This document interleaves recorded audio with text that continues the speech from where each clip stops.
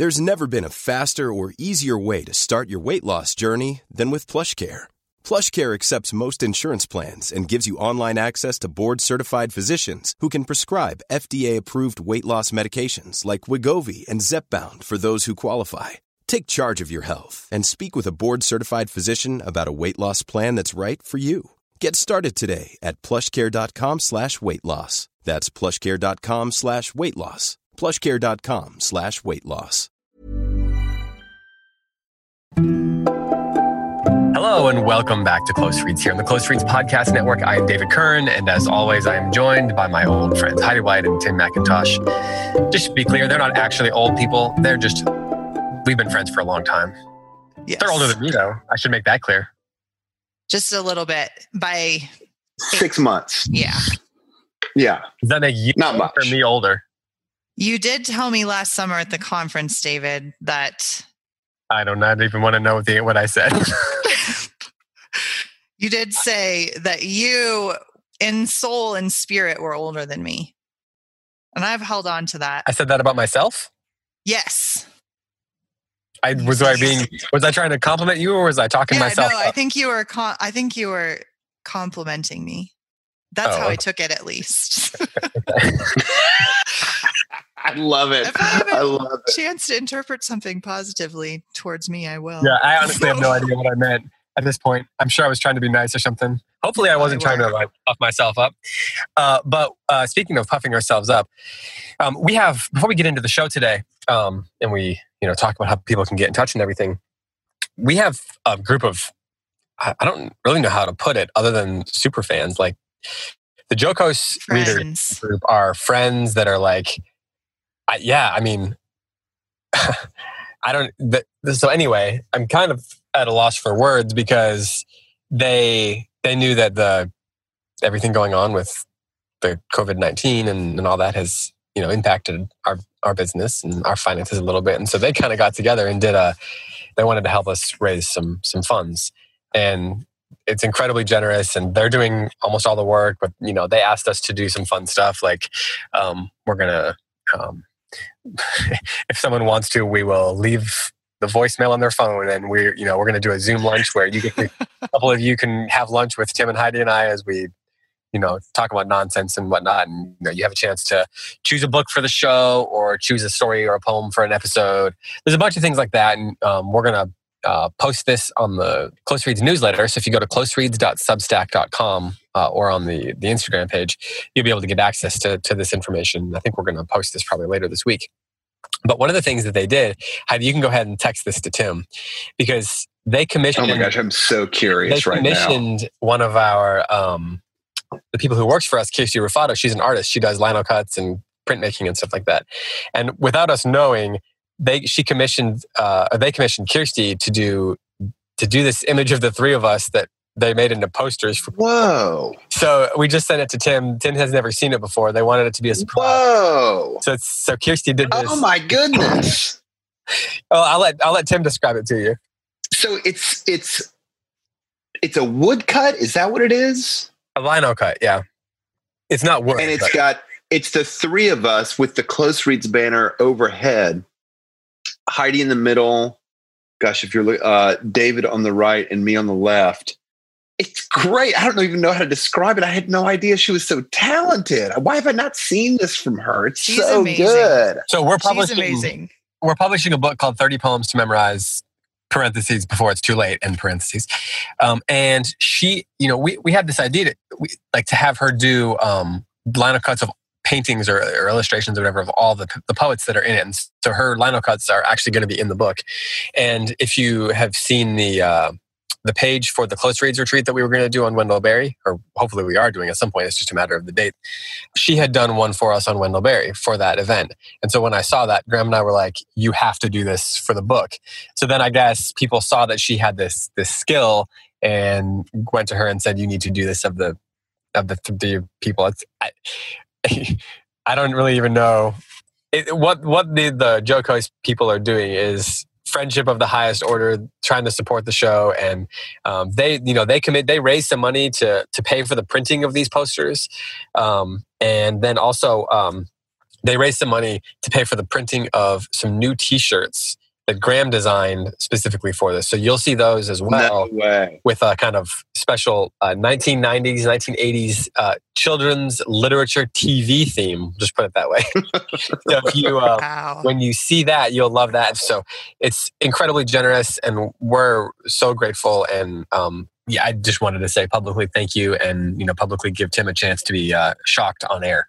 It's our favorite thing to do. It's really remarkable. Yeah, It's amazing. I just one love, of the questions- here's 3 things I love. David's shirt. Like That's my favorite part. sweater, like the striped The- shirt. Yes, Yeah. because you own that, and I think it's so great. I also love Tim's collar, the way it's lying. I think it's awesome. It's just a It is mess. Yeah. Which is And- accurate. Yes, and that's my real cross that she put on my neck that was taken from a Bolshevik refugee and it was sold in Latvia many years later. Oh wow. And was given to me as a Christmas present by my best friend. And so she put that actual cross on my neck in this picture. So it's just, the detail is amazing, and the love that went into this from so many people. And I finally have a poster. So Yeah, that's true. That's true. that's what's Jesse- important right now. So just kidding. Jesse Brown asked us to describe the close readers. Yeah. There was a handful of questions that she asked, in a Jesse spearheaded a lot of private props message. to Jesse. Yeah. She's incredible. And I don't even know. I mean, she said, describe close reads and then describe basically the close reads listenership. And I don't even know how to describe them. I mean, I still don't even know what to say even right now. It's the most wonderful group of friends that I've met some of them, but most of them I've not met yet. Yeah, just online. And they shower us with these kindnesses. This is another example. And they're thanking us for, what we do on Clothesers. I'm like, wow, we're the ones, I feel like we should be the ones thanking you guys. I just don't, I seriously, it makes me really emotional. I'm so touched by the outpouring of generosity and affection that just seems to take root in some new way, every week being on this show. Yeah. It's moving. It's special. This is a special community. Yeah. It really is. It's of the many things that I like the most. I mean, honestly, receiving coffee from a close reader, just for the sheer kindness of sending coffee from Costa Rica. His family in Costa Rica sent it. I just it fills me with so much delight. Yeah. The other thing that I love is just that there's this incredible balance of inquiry and curiosity and tough questions about the books that we're reading, coupled with this just kindness and generosity. And to be part of a community that has both of those things at the same time is like being in heaven. I was thinking yesterday about how so since all this COVID-19 stuff has been going on, I have sort of distanced myself from social media just for my own mental health. And I check in on, I don't get on Facebook or Twitter at all, except for work purposes. And by work purposes, I mean to get on the Close Reads group and, post stuff or just check in on what's going on and make sure no one has asked me for something. But I always check in, and I genuinely miss the conversation there. But I was, when I check in and then I realize, you know what? I'm not needed.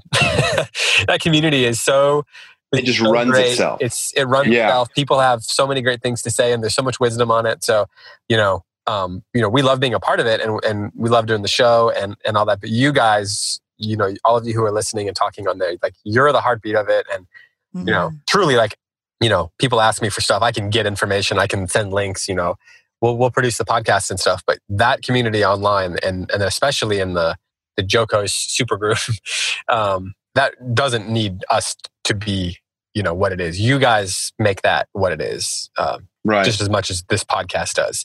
And we love, like I said, we love producing the podcast, and we're here for you and all that. We're going to keep producing content, but that group has taken on a life of its own that is independent, maybe not independent of us, but despite it's theirs. Despite it's cool. y'all's, yeah, that's exactly right. Yeah, and we're not even invited. Yeah, we're not even invited in the super group. The super group, yeah. I said super fans earlier because that's what Jessie likes to call it. She says they call themselves, at least she calls them super fans. But I do. I realized this week that it's a good thing that I'm married, because I was telling Bethany about all this, and she's gonna, this might be one of those things she gets mad at me for saying, but she's like, she like rolls her eyes at it all. She's like, why would anybody want to post her? I mean, she says it in a very joking way. She's not being serious or being mean or whatever. Right. It's like, she just like rolls her eyes. And maybe 90% of her rolling her eyes at me is just to keep me humble, But just when, someone does something nice, it's like, I said that thing about the group because in some ways it is easy to be like, maybe we're doing something really great, but it's, what we're doing is we're talking about books and we're doing things we love anyway. And, as Tim said, we feel like we should be thanking you guys. So anyway, yeah, y'all are incredible. The listeners that we have are so engaged and so kind, and wouldn't trade, the 10,000 of you or whatever the number is, depending on the episode, for like 100,000 that listen to some other podcast but aren't as generous and kind people, So True. David, can I say one more thing before we talk about Anne? I took a class in rhetoric at the University of Oregon a few years ago. And the best definition of rhetoric that I heard in all of these different kind of like discussions about what Plato thought and what Aristotle thought was from a contemporary scholar. And she said, she basically flipped rhetoric on its head. So instead of like Aristotle, Plato, rhetoric is about the various powers of persuasion coming from the speaker. This scholar said rhetoric is actually the proximity that the listener, like the fellow, the conversation partner, puts himself in regard to the speaker. And that stuck with me so much. And I think, so rather than like the power of the person who's doing the speaker, it's the willingness of the person or the people who are listening to put themselves in close proximity with the speaker so that they understand and engage and have sympathy with.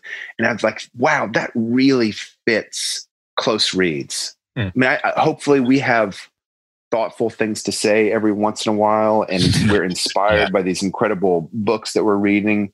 But I'm just going to try to echo your point, David. I just really feel like the proximity with which this community has stood toward us, like that they've walked closer to us, makes the show. Yeah.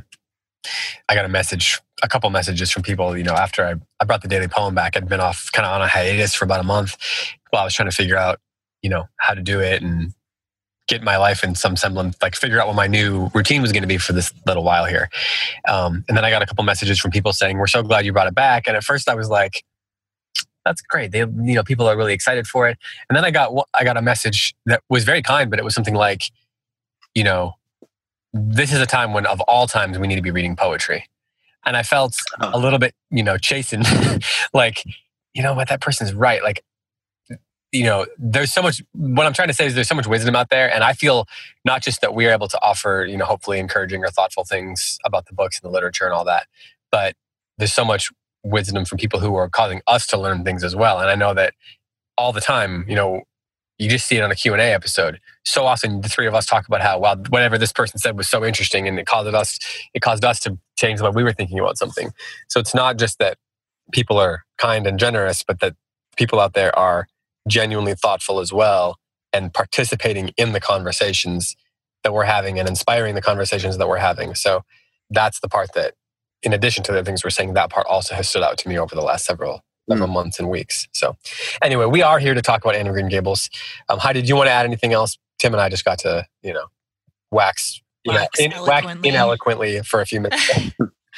No, I just echo that. It's remarkable. And I think what is one of the most special things about the community with the loyalty and the generosity is also how much of a reading community it is for us as well. I learn so much from these people and think so much more deeply as a result of the conversations that we have. It isn't that there's the three of us and then this fan group. It's that we are all in a long-term conversation about books. And the longer that this group goes on, it becomes a group of friends, a group of reading friends. And it's incredibly unique and special. I really, truly don't know anything like it. Yeah, I mean, I'm sure there are other groups. Yeah, there are probably other groups that are like it, but it's unique in my life for probably sure. Not. This is the one. No, I'm just kidding.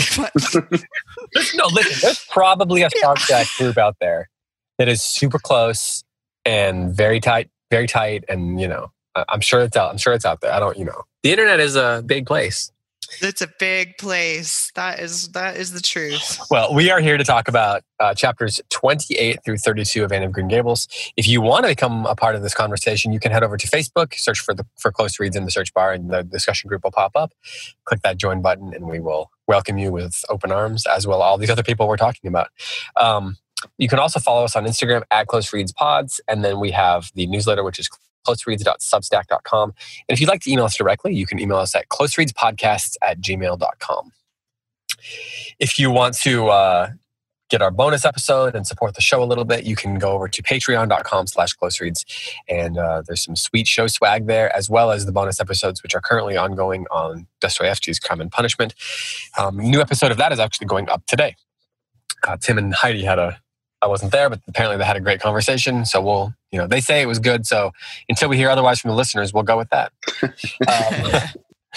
But let's talk about Anne of Green Gables. We're nearing the end. Next week is actually the episode where we talk about the final chapters, the denouement, the conclusion of Lucy Maud Montgomery's novel. And then the week after that, we will do a Q&A. So get your questions ready and we'll try to answer some of them. But here we have this section began with what Heidi says is her favorite episode, the favorite little story within the story, where Anne is, playing Elaine, right? And her boat springs a leak and she's rescued by the gallant knight Gilbert, who she then rejects, and a not so merry war, ensues. And then they go and they study their test, and a couple of years pass, and at the end of it, she has passed the test. So, to me, this is a section where the story, for some reason, the story begins to deepen. It might be that she's maturing a little bit, and there's a sort of nostalgia that's setting in, a sort of sadness that's setting into the novel.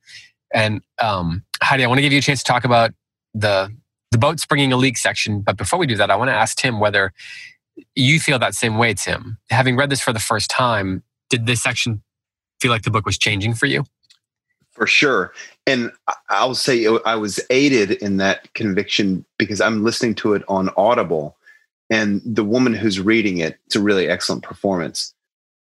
She actually changes Anne's voice a little bit in, I think it was chapter 31. Like there's a paragraph, I should have highlighted it, that talks about kind of how Anne is talking less, and Marilla asks her why, and she says that she prefers to kind of like keep her thoughts inside. So anyway, during that section, the actual voice of the woman playing Anne drops just a little bit. It has a more mature quality for it. And I think I would have picked up on it anyway because of that paragraph where Lucy Maud Montgomery makes it really clear, like, yeah, there's been this maturation process in Anne. But I was aided by that audible performance. So one of the things you talked about is how much delight you took in Anne's sort of story and her growth and her adventures and her personality. Yeah. Does her growing up and this sort of nostalgia and this bit of sort of sadness in her becoming a young adult, does that change your experience with the book? Does it make you delight in it less?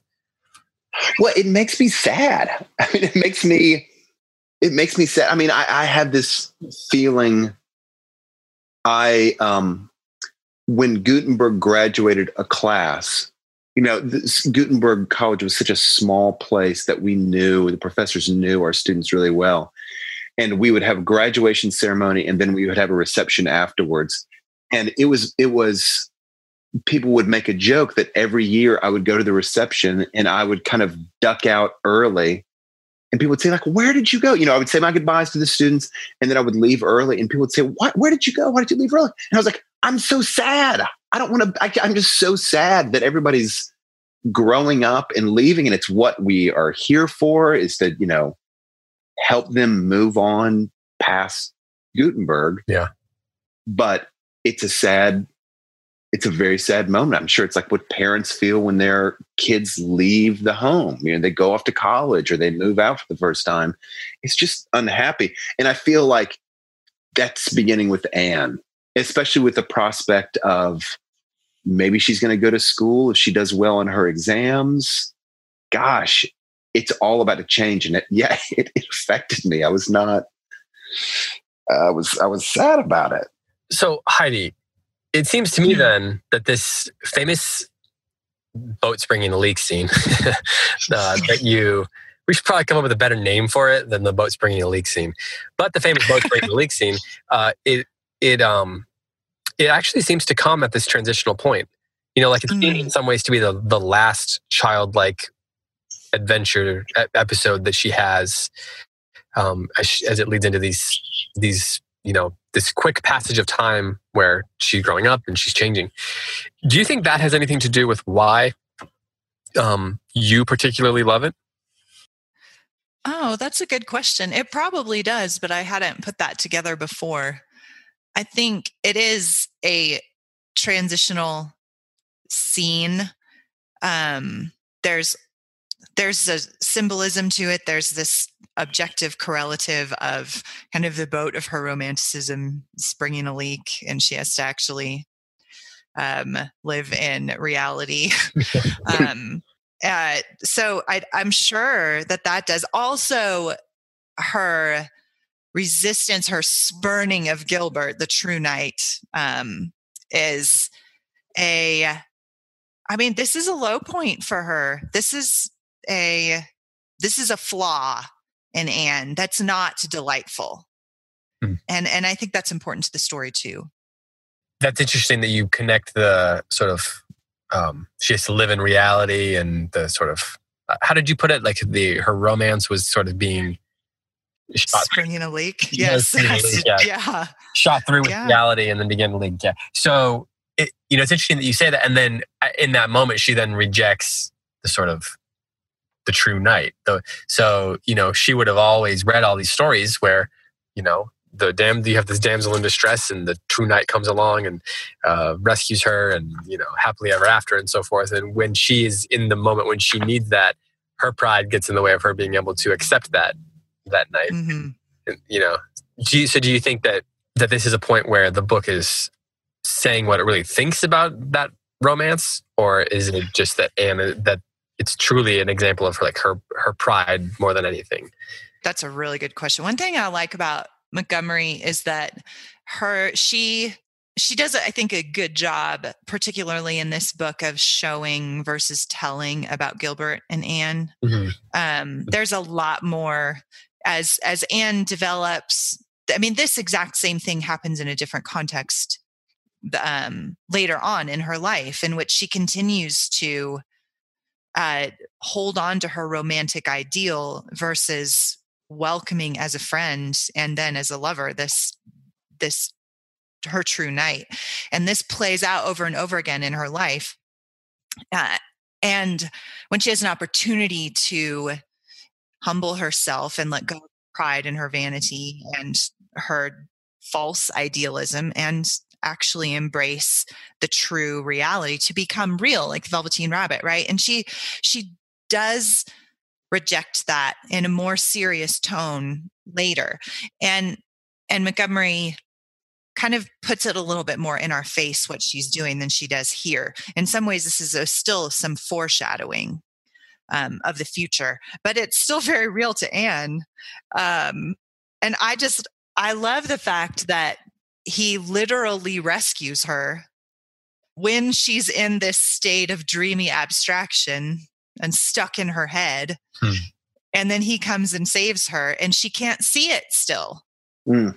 Yeah. And it's funny and charming, but it's also like real. That's serious. What do you mean that she can't see it? She can't see that she is stuck in this world of abstraction, or she can't see the good in Gilbert, or what do you mean? Both. I guess I mean both, but I was specifically talking about Gilbert. And then later, Jane says to her, "Oh, Anne, how splendid of him. Why, it's so romantic. Of course you'll speak to him after this." "Of course I won't," flashed Anne with a momentary return of her old spirit. "And I don't ever want to hear the word romantic again, Jane Andrews."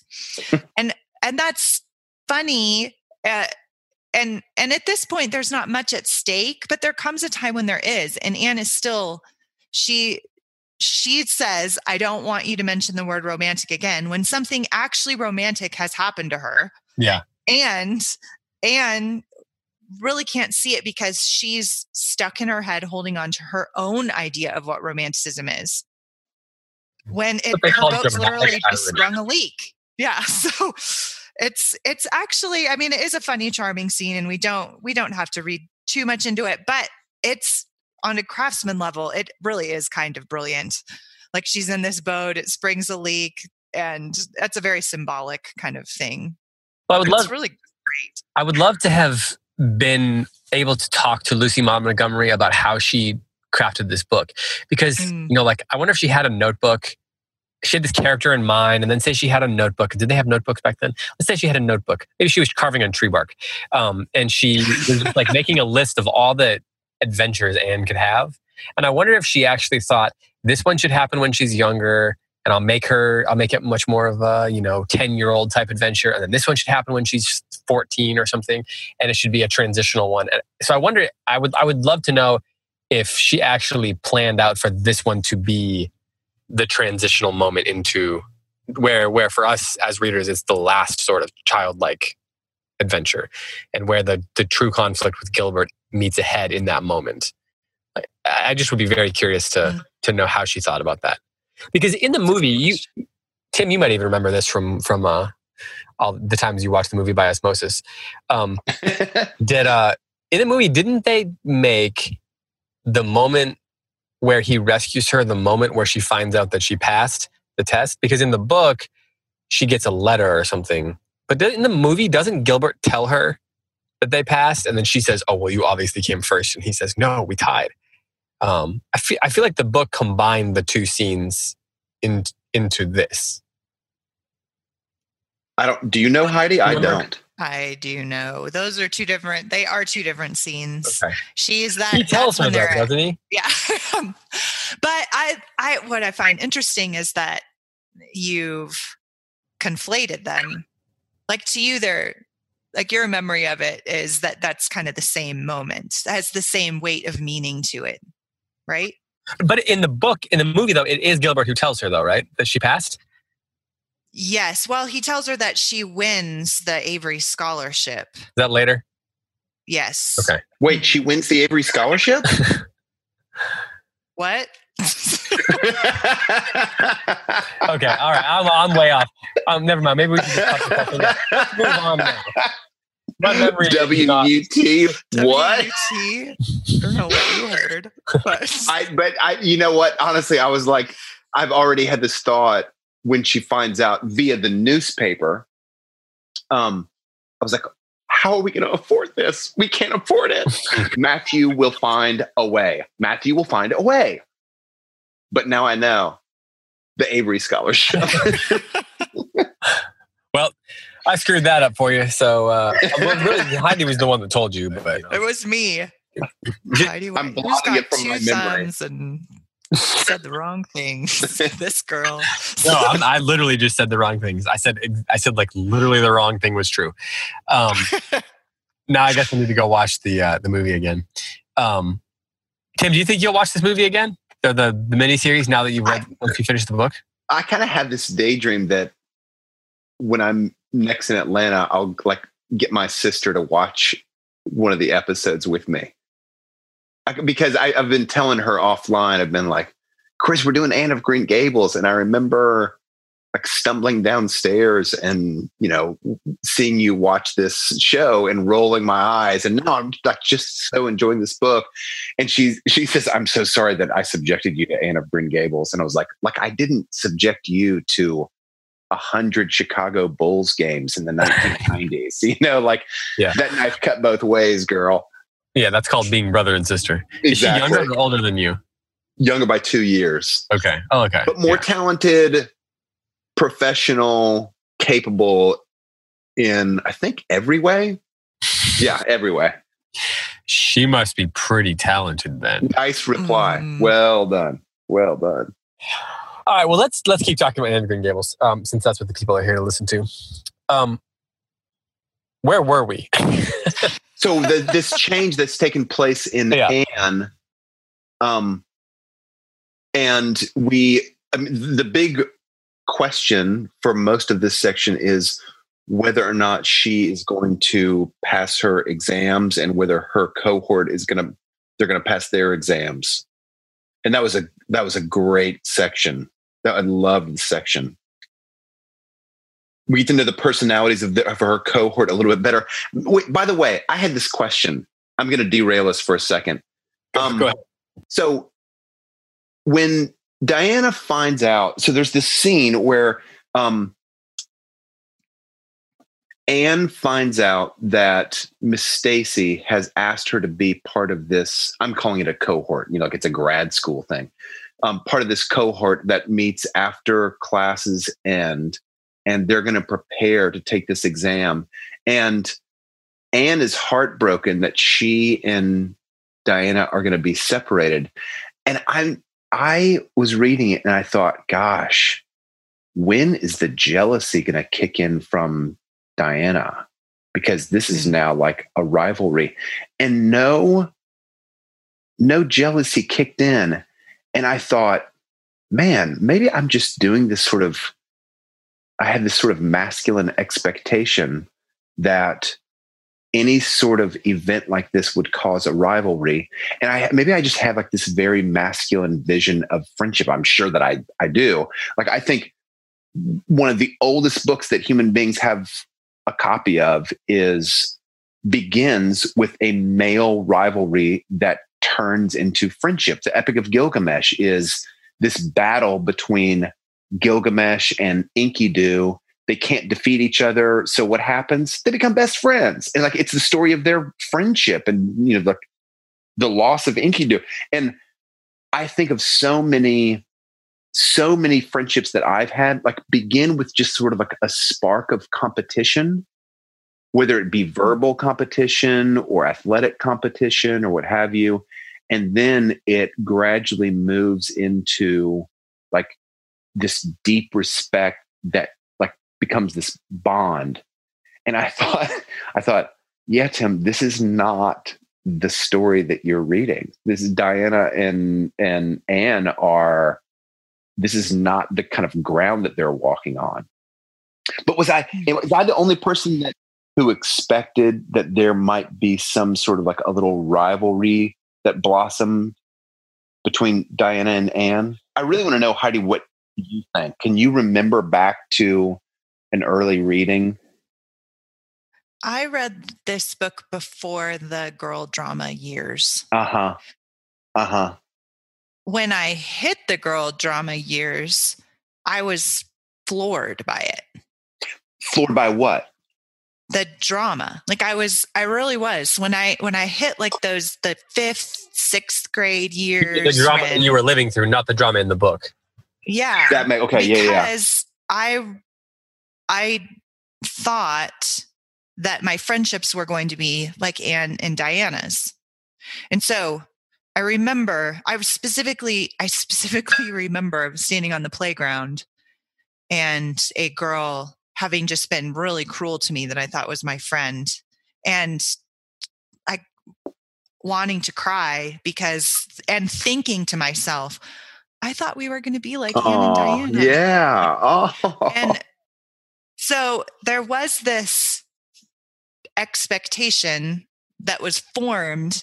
And I think every girl kind of goes into those years. I don't want to speak for every girl. That's probably, I think most women I know remember those years very vividly. And there is a sense of competition. Usually it's competition over different things. It's not necessarily always who gets on the basketball team or whatever, or who gets the best grades. There's kind of a different currency in feminine circles than there is in masculine ones, from what I can tell, but it's there. And it's just as cruel and just as vicious and just as front and center. And it is left out of the Anne books. And I think that's one of the ways in which it's maybe least realistic or true to childhood. Yeah, I was going to ask you. One of the ways that it's, I think, really sweet to read. Yeah. So then it being left out, do you think that it's just like Lucy Maud Montgomery was like, I just don't care about that kind of thing. I want to leave it out. Do you think things were just different in the early 1900s? Do you think that there was something in the water in Prince Edward Island? Do you think that, like, for her, it was that these two characters are of a certain sort of character that they would be able to persist in their friendship, and that jealousy would not set in, like in terms of the characters of Anne and Diana, that they're so committed to one another and that their personalities and their character are such that would not be a problem, and thus it wasn't necessary to put in the story? Or do you think that she was trying to make some kind of like a point or about things being more pleasant? Or was it just truly not as bad in, 1910 in Prince Edward Island? Right. I don't know the answer to that. I thought about that. And I think that this, to me, is where the question of escapism comes in the most, is the dynamic of the relationships at this stage of life. We talked about whether or not Anne's imagination was kind of an escapist trope in the novel, and I said no to that. But I do often wonder if it is, if it in the friendships between the girls in the story, if that's kind of a bit of wish fulfillment on Montgomery's part. And just, she is portraying an idealized childhood at this point. I think that, the petty, the meanness and the pettiness are like these outsider characters. Gertie, Pye, and Josie are petty and they gossip and blah, blah, blah, but not these friends of Anne's, not Ruby and Jane and Diana. These girls are, in a sense, I think, idealized. And I don't know that I think that that's a bad thing, because I do think this is a book that is attempting to portray an intentionally idealized vision of childhood, what could be kind of vision of childhood. And I think that there's something really wholesome and healthy about that. But I'm not sure I think that it's super realistic for 11-year-old girls. So then does that mean that what we're getting here is a transitional point out of that sort of idealized, what could be, wish fulfillment section, into a more, a sort of more realistic approach to storytelling and to these characters? Or does that wish fulfillment sort of persist through the other books? It remains. There's a very idealized vision for female friendship in these novels. And like I said, I don't know that I think that that's bad. I don't know that I think childhood stories need to be every single one of them needs to be realistic. I don't really want to see, Diana stomping out the door and saying, you get all the attention, everybody likes you more than me, and you're smarter than me, and you have that's, or creating a gossip campaign against Anne, right, which would be worse in some way. Yes. So female friendships are very idealized in these novels all the way through, and I kind of like it that way. I'm thinking, so a more realistic way to handle it while retaining the idealism could be something like this. Diana is not selected for the after school studying.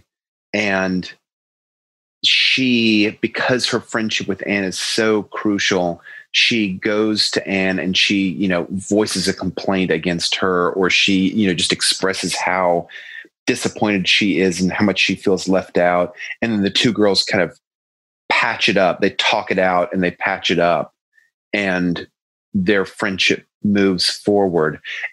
Heidi, do you think that if some episode like that was included, that the kind of that the moral power of the story, because I think it's not just a story of delight, Anne of Green Gables, but it does seem like it is kind of a moral tale. I mean, I think Anne is careful to kind of like warn the reader. That's not really the point of this story, just like it's not the point of my stories. Yeah, I have a moral in the end.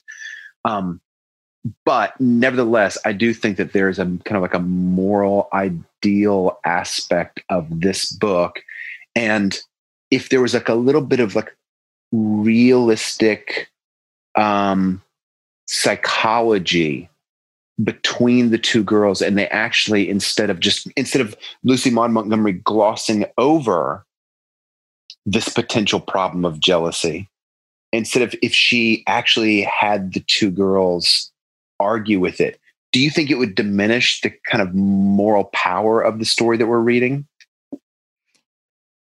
I think it would change the character of Anne and Diana. I don't know that it's a good question. I'm not sure exactly how to answer it because it's so firmly fixed in my mind as what it is. Yeah.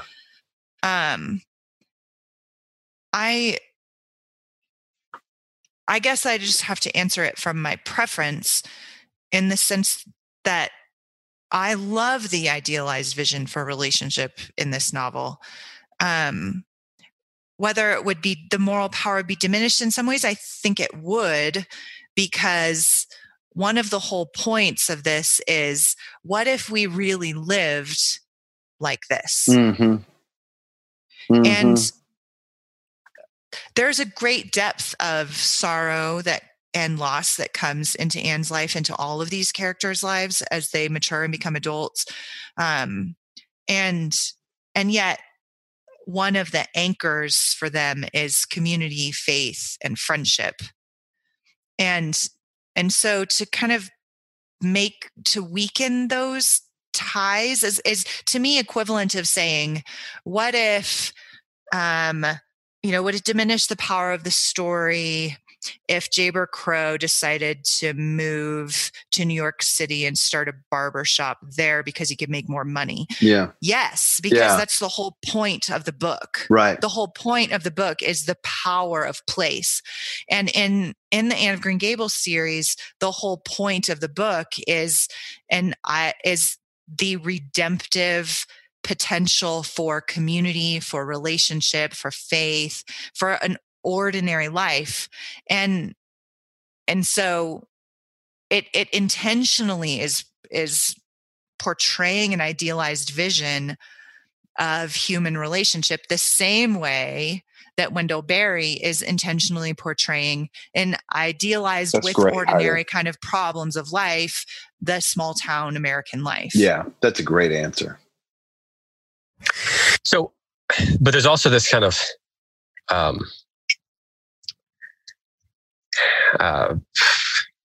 don't know exactly what the word is, but you know how it teases the concept, like sort of makes fun of the concept of lessons being learned throughout the whole book. There's all these scenes all the time where, some lesson's going to be learned from the book or whatever, or from something Anne's doing or reading. And then you get this section, or a little paragraph in the section that we read for this episode, where it's at the end of the boat springs leaks scene. And Anne says, I think my prospects of becoming sensible are brighter now than ever. And Marilla says, I don't see how. And then Anne explains, I've learned a new and valuable lesson today. Ever since I came to Green Gables, I've been making mistakes. And each mistake has helped to cure me of some great shortcoming. The affair of the amethyst brooch cured me of meddling with things that didn't belong to me. The haunted woods mistake cured me of letting my imagination run away with me. The liniment cake mistake cured me of carelessness in cooking. Dyeing my hair cured me of vanity. I never think about my nose and hair and nose now. Well, at least very seldom. And today's mistake is going to cure me of being too romantic. I have come to the conclusion that it is no use trying to be romantic in Avonlea. So on the one hand, it's like a humorous sort of, anecdote. But on the other hand, I'm curious if is it, how does do you think, given all the things that we're talking about, how do you think that the book's approach to the idea of not necessarily moralizing, but the lessons that people can get from reading play out? I just said a sentence. Try that again, David. Well, I'm not sure that I follow. Yeah, so I'm not sure that I follow either. That's why I'm asking a question that I've never thought about before. Okay, so we were talking about this idea that what Lucy Maud Montgomery is offering is an idealized life, and that it might be something worth pursuing to some degree or another. And it's, there are models in it that are valuable. Is that what you're saying, Heidi? At least partly.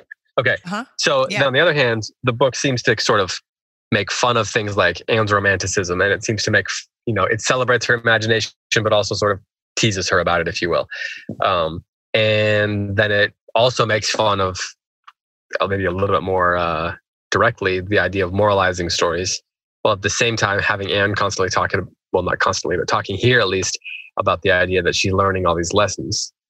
So is she saying that these lessons that she's learning are part of that idealized way of life, that in this idealized way of life, these experiences that you have lead to lessons learned? Or is she subverting that and saying that that's not really how life works? That's not really how these stories work. Like the idea of lessons and morals is not nonsense, but not really the point of the experiences that we have. So I guess the concept of morals and lessons is that, how does that factor into this concept of the world that Lucy Maud Montgomery is creating being an idealized world? Did that make more sense, Tim? Right. I think so. We can move on. No, I think it's a good question. That's why we're taking a minute to think about it.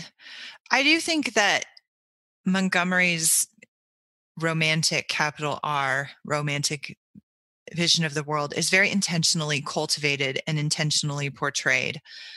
In the same way that, and it is in many ways analogous to Wendell Berry, in the same way that the Port William life is true to life, that could happen, but it's also not the common American small town experience. It's what could be. And those who love Barry become so attached to it that they create that, right? They cultivate it. They're like, I'm not just going to go move to a small town and just wait for it to do its work on me. You have to build it. That's a life you have to build intentionally. It doesn't happen to you. And that, I think, is the same invitation that Montgomery is issuing in the Anne of Green Gables series. Is if you just move to Prince Edward Island and adopt an orphan, you're not going to live this life. Or if you're an orphan, you're not with a good imagination. Yes, yes, exactly. But if you have a vision for the transformation of imagination, for the redemptive power of relationship, for what it means to live in a community and live in an ordinary life, even if you're an extraordinary person, you can build that. That's something you can cultivate. The same way you cultivate a garden, the same way you cultivate a farm, the same way but it takes work. It's not something that happens to you, and it comes out of a vision. And I think this is fiction that's inviting people to do that. And in that sense, there is a moralism to it. But I don't think she wants it to be just escapism. The same way Wendell Berry doesn't want you to read his books and treat it as escapism. He's saying that I know this is hard work. It's worth doing. Yeah. Yeah. For me, the real only dissonance I have with this book that I've been trying to work through is this question that I'm asking, because there's the different commentaries on the concept of lessons learned in stories and moralism. Like you'll have, different characters are saying different things about it, from Rachel to, Miss Allen or whatever, to the teachers, to the way Anne thinks about themselves. And I've been trying to jive this, this idea of to look at all these stories for their, like, to look at any story for its moral lesson is a sort of idealism. It's like kind of, it's a sort of, because it's suggesting that, this thing has something for all people to learn that can help people change their lives. Right. And that's a sort of like, I don't mean idealism in necessarily in a negative way, but that's a sort of idealism about the nature of stories. Right. And so I've been trying to, but like, I also find that this book has treated the concept in a number of different ways. And it's hard for me to track exactly what the book is saying about all that. Because I really like what you're saying about the idea that this is an ideal, an aspirational way of life, right? That with a little bit of intentionality, you can pursue parts of it and then perhaps achieve some element of it, although not all of it. But I've been trying to, I don't know. That's just been a point of dissonance, which is why I can't explain what I'm trying to say. I had this thought. I wonder if you guys can help me kind of tease this out. Part of my enjoyment of this book is that I think that Lisa Maud Montgomery has this kind of, she does not fear flux and change. I'll just say I kind of probably have a prejudice that I've tried to kind of rid myself from, that maturity or adulthood is this sort of fixed state that we're all trying to reach. It's like the ideal that we're trying to reach. But it's part of kind of like growing in wisdom is recognizing, well, no. I mean, yes, we have an ideal and there's like a mature state that we want to achieve, a state of wisdom and virtue. But there's also just a joy to be had in the present state that one is in. And so this episode from Anne, it's sad that Anne is growing up. And so it makes me celebrate the fact that she was younger and that she was just full of energy and a little bit out of control, but she just brought so much color and life to Avonlea. And that was worth celebrating in and of itself. But there's this other aspect of her, which is, she has to grow up. We want her to grow up. We want her to be mature and wise. And we don't want her to have to kind of like learn the same lessons that cause her pain. We don't want her to have to learn them over and over and over. And so to kind of be able to embrace that there's this tension in every human life between like just the present state of maturity and all the foibles that go along with, let me say it a different way, the present state of kind of immaturity, of just youthfulness, that there's so many joys associated with that. Like I think of my godkids and my friends, the Maedas, they have like 7 kids and their kids are like all across the spectrum of the ages. And they're delightful. From the youngest to the oldest, they're delightful. And they're not just the youngest of them, adults in waiting. That's not who they are. They're actually, part of the joy of being around them is that they're young and they're different and they have energy and they're learning and they're inventive and they have all these things that oftentimes ebbs away during adulthood. Yeah. And to be able to kind of celebrate, I think this book celebrates both that Anne is growing up and she has a trajectory and she's learning from it, but it also celebrates the fact that her youthfulness was like a balm to Marilla, to Matthew, to basically everybody she comes in contact with.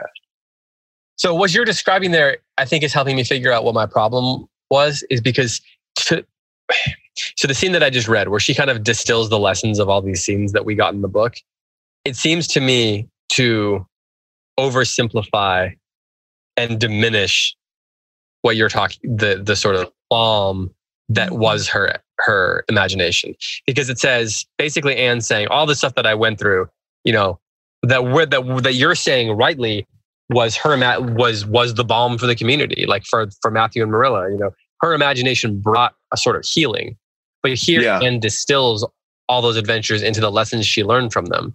And what I can't figure out is Anne's distillation doing that? Is that her trying to grow up, and that sometimes when we're growing up, we look at the things that we did wrong and we turn them into moral lessons, or is the book distilling that and diminishing what has been for a balm so long?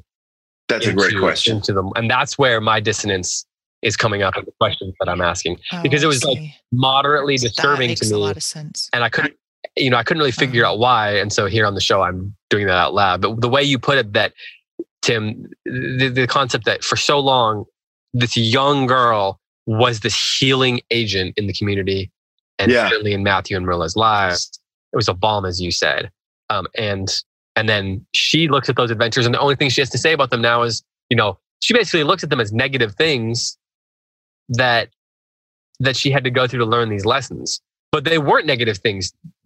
Maybe the individual moments themselves were a little negative, but when you look at them as a whole, Marilla herself expresses that she's going to miss those things. Yeah. They're fundamentally positive things. Like at their core, they're inherently good events that happened, even if they were born out of her mischievous imagination. Because it's not like we're talking about how she poisoned anybody, well, although she did kind of.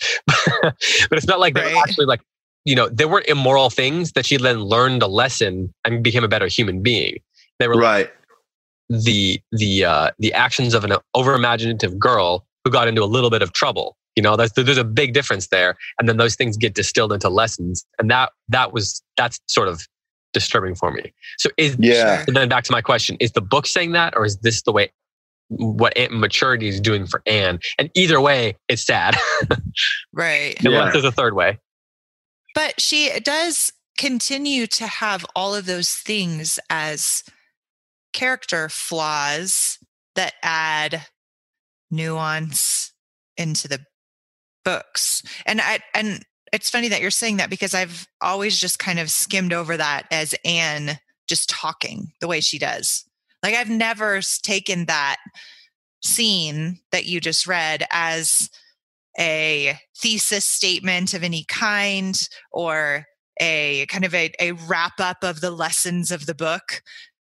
I even as a child, like I never moralized that. I just saw it as like Anne, again, just talking and kind of in a silly, endearing way, saying something that she's trying to work her way through.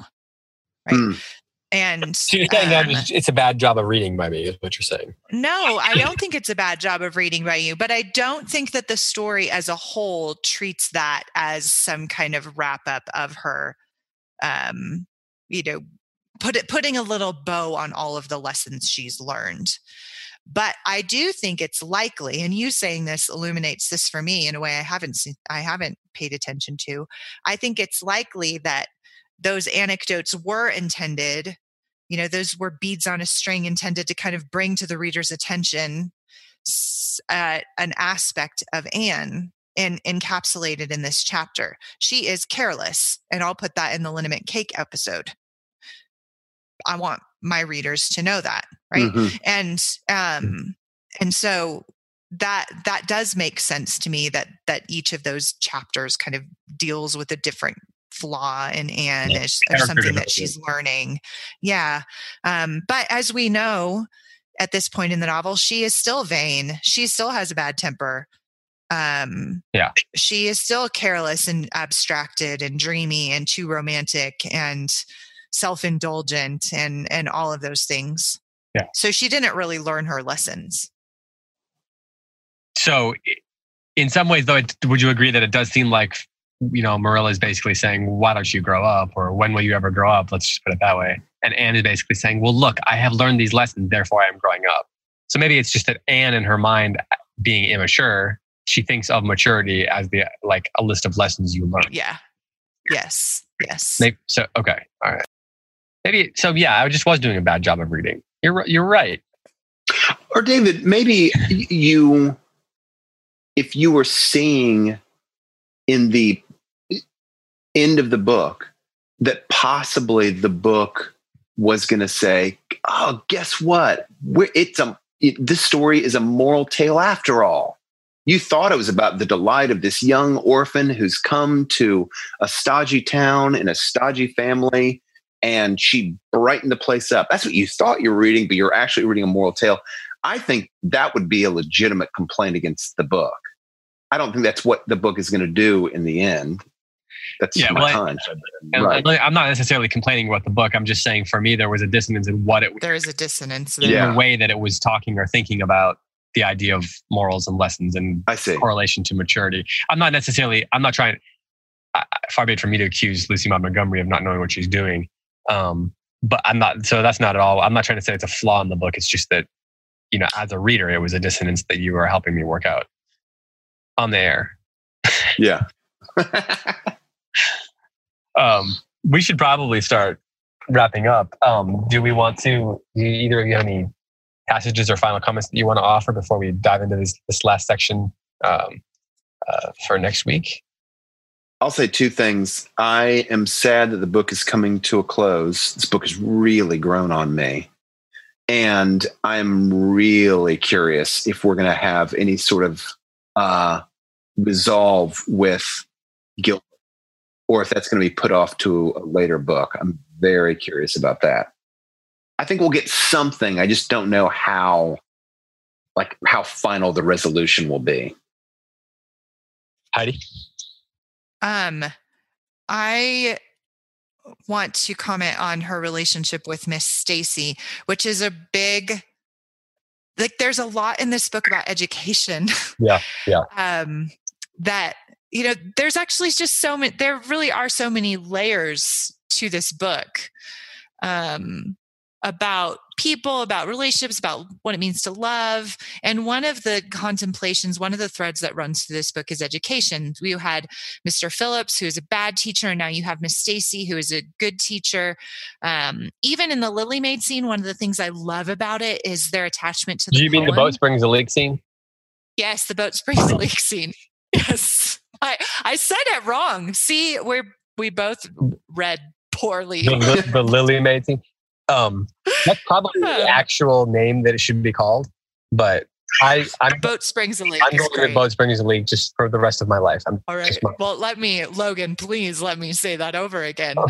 The in the Boat Springs a Leak scene, sweet show swag.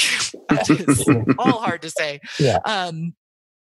They're so attached to this poem, and it makes the comment about how the poem has been parsed and almost to death, and yet still it has captured their imagination with the characters, and that's kind of the last vestige left of the true imaginative spark that comes through poetry. And so there's just all of these different threads that have to do with what it means to educate a soul, through reading and through nature and through imagination and play acting and all those things that in this particular section that we read, we're getting some commentary on it, not just the story of it happening, but we're seeing how it's actually forming Anne in her soul. And I really like that. There's in one of the chapters, sorry, I don't know which one it was. It says, but it was a jolly, busy, happy, swift-flying winter. Schoolwork was as interesting, class rivalry as absorbing as of yore. New worlds of thought, feeling, and ambition, fresh, fascinating fields of unexplored knowledge seemed to be opening out before Anne's eager eyes. Hills peeped o'er hill and Alps on Alps arose. Much of this was due to Miss Stacy's tactful, careful, broad-minded guidance. She led her class to think and explore and discover for themselves and encouraged straying from the old beaten paths to a degree that quite shocked Mrs. Lynde and the school trustees, who viewed all innovations on established methods rather dubiously. Apart from her studies, Anne expanded socially from Marilla, mindful of the Spencervale doctor's dictum, no longer vetoed occasional outings. The debating club flourished and gave several concerts. There were 1 or 2 parties almost verging on grown-up affairs. There were sleigh drives and skating frolics galore. Between times, Anne grew, shooting up so rapidly that Marilla was astonished one day when they were standing side by side to find the girl was taller than herself. "Why, Anne, how you've grown," she said almost unbelievingly. A sigh followed on the words. Marilla felt a queer regret over Anne's inches.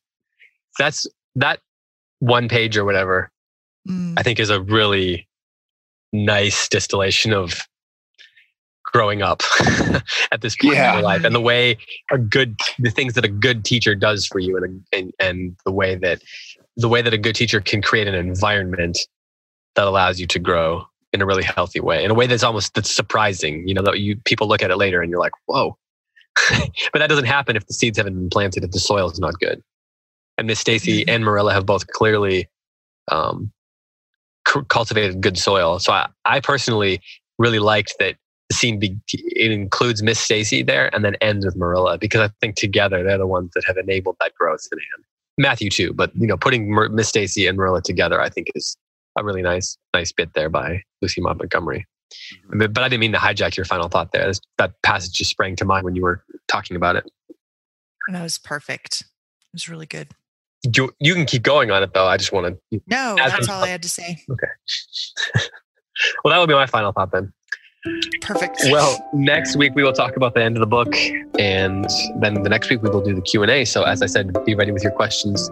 You can start emailing them to us now if you'd like, closereadspodcast@gmail.com, and then we'll have the thread over on the Facebook page as well. All right, well, with that, for Heidi White, for Tim McIntosh, I am David Kern. Thanks so much for listening. Talk to you next week, and until then, happy reading.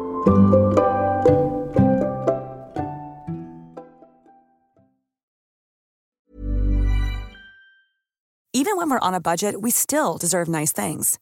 Quince is a place to scoop up stunning high-end goods for 50 to 80% less than similar brands.